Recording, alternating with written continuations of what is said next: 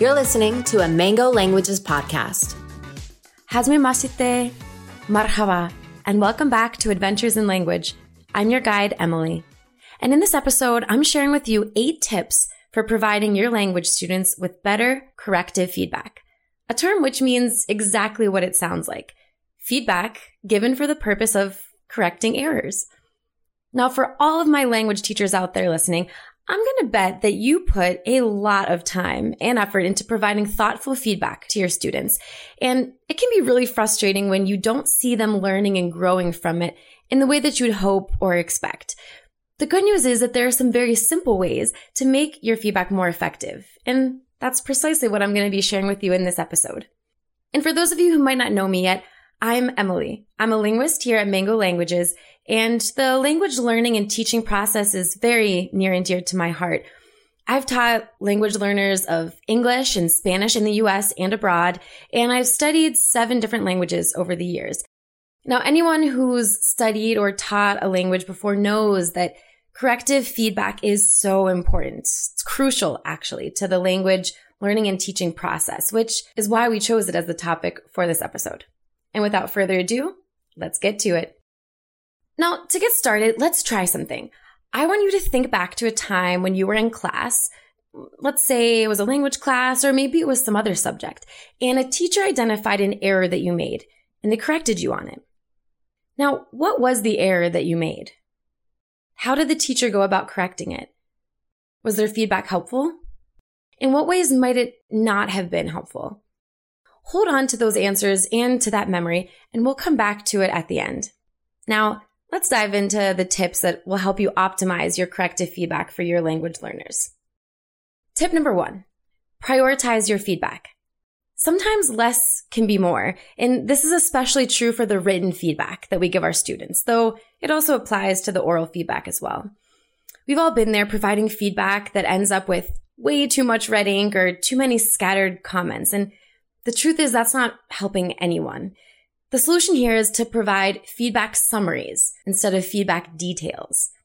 Prioritizing your feedback in this way is helpful to your students because the reality is if you comment on everything, you can very quickly overwhelm them, and they might not even know where to start in wading through it all. Here's how I prioritize my feedback for my students. Let's say I'm reading a student's essay in the target language. The first thing I do is write a summary list of the top 3 points that the student needs to know about. From there, I don't add any special comments throughout the body of the essay, unless totally necessary. Sometimes you have to. There's always exceptions.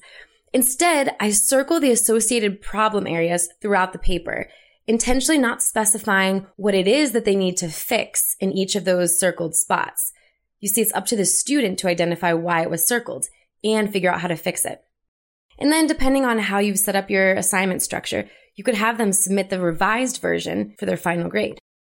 So the benefit here of prioritizing your feedback is actually twofold. It accomplishes 2 things. First, it ensures that the student is engaging in critical thinking and reflection, which is key for effective learning. And second, it is a game changer for you and your time management because let's be honest, you have a lot of things on your plate. So being efficient with your written feedback will help you do your job better overall. Tip number 2, feedback first, grade later. Incorporating feedback that's detached from the final grade is a really great way of making sure that students are actually reading your feedback. You see, if you're only providing feedback on the final draft of something and that's just a closed and shut grade for them, there's less incentive for them to go read thoroughly through your comments and internalize them. So by slightly adjusting the structure of your assignments, you can incentivize students to really dig into the feedback that they get from you. For example, you could set up your assignment structure such that students always submit a draft version for completion grade only. So they only get graded on whether or not they finished it or not. They don't get graded on the specifics of the grammar and vocabulary that they used. Then they incorporate that feedback into their final submission, which is where they get their final grade. Low stakes assignments like these, which are graded just for completion, can also help students reduce their grade anxieties, which helps them focus on the joy of learning. And here's a really amazing added benefit, and it's what gets me the most excited about this tip. Doing this might actually help your students to be a little adventurous with the target language.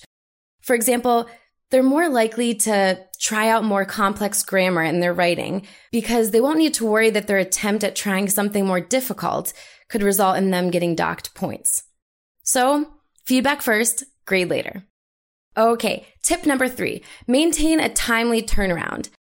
If you take too long in getting your feedback to your students, it's going to be of less use to them because their errors are more likely to become entrenched.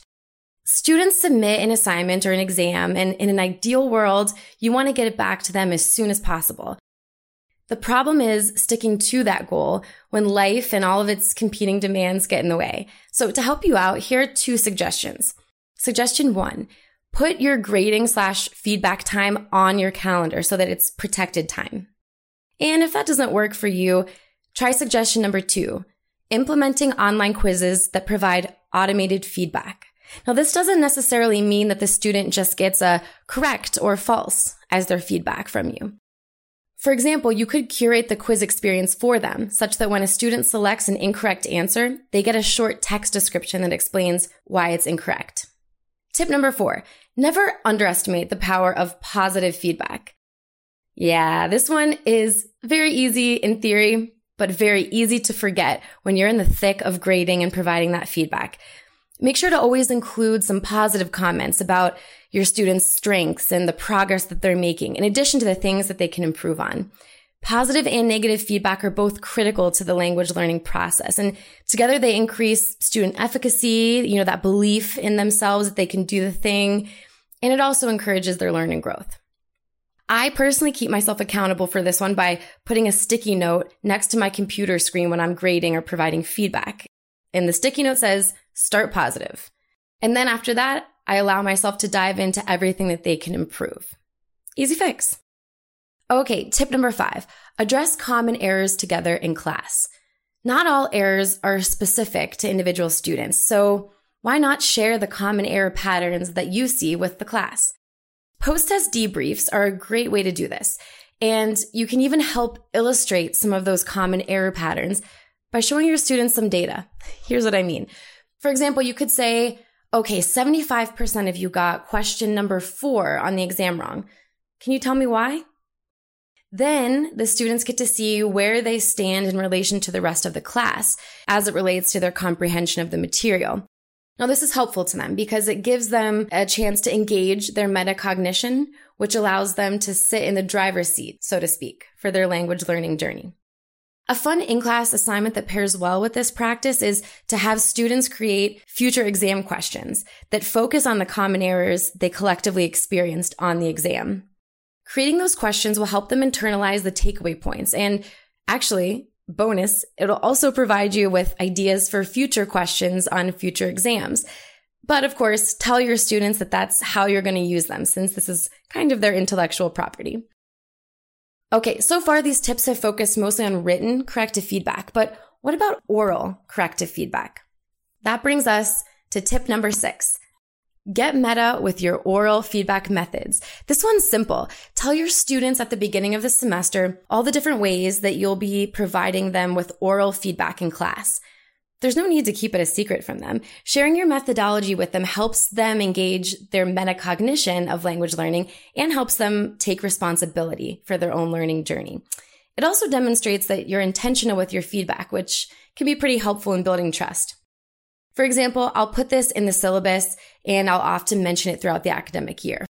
I'll say something like, in class, you'll often notice I use a strategy called recasting, which means that I'll repeat what you've said while subtly correcting the error. So for example, in English, this could be something like a student says, I saw he. And then I say, oh, really? You saw him? You saw him? So these are the ways that you can help your student understand the ways that you're giving them feedback. Now, tip number 7, encourage students to play teacher.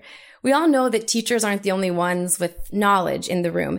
And we also know that students get to feel a sense of accomplishment when they can help each other. And this also helps foster a more student-driven classroom, which of course has the added benefit of an increased learner motivation. So yeah, encourage that student-to-student feedback. One way you can systematically do this is by implementing peer review into your class structure. You could also require students to submit a short paragraph with their final essay that details exactly how they've incorporated peer and teacher feedback into their final essays or projects.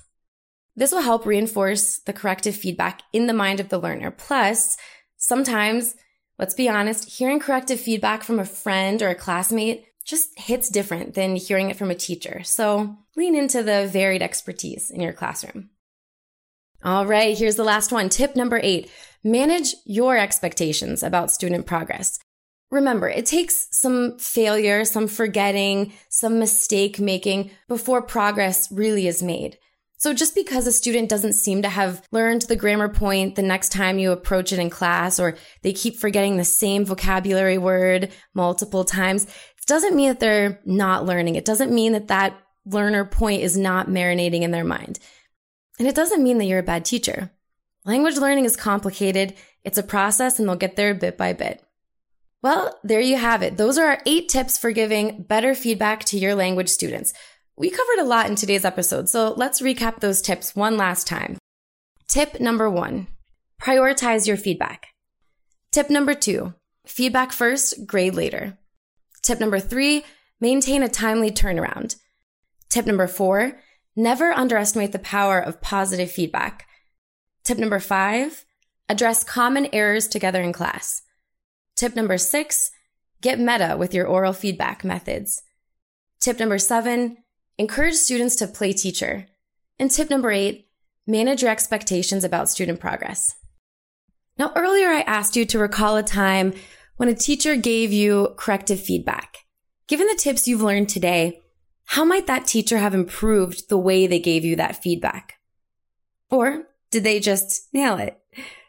Just imagine how much better we as teachers would be if we all took this time to reflect on our past experiences as students and apply new knowledge to better serve our students today. So go you awesome, awesome teacher. Now that you've finished the episode, I hope you feel inspired to take these tips and try implementing them into your classroom. And disclaimer, you shouldn't feel like you need to implement all 8 of these tips all at once. In fact, I'd actually recommend that you pick just your favorite 2 to 3, the ones that most resonated with you, and just run with those. This is because not every tip that I share will necessarily work for your teaching style or the format in which your class is set up. So use what works for you. Thanks for listening. If you liked this episode, please let us know by subscribing to the podcast. And remember, if you have a question or an idea for an episode you'd like to hear from us, let us know. We're always listening.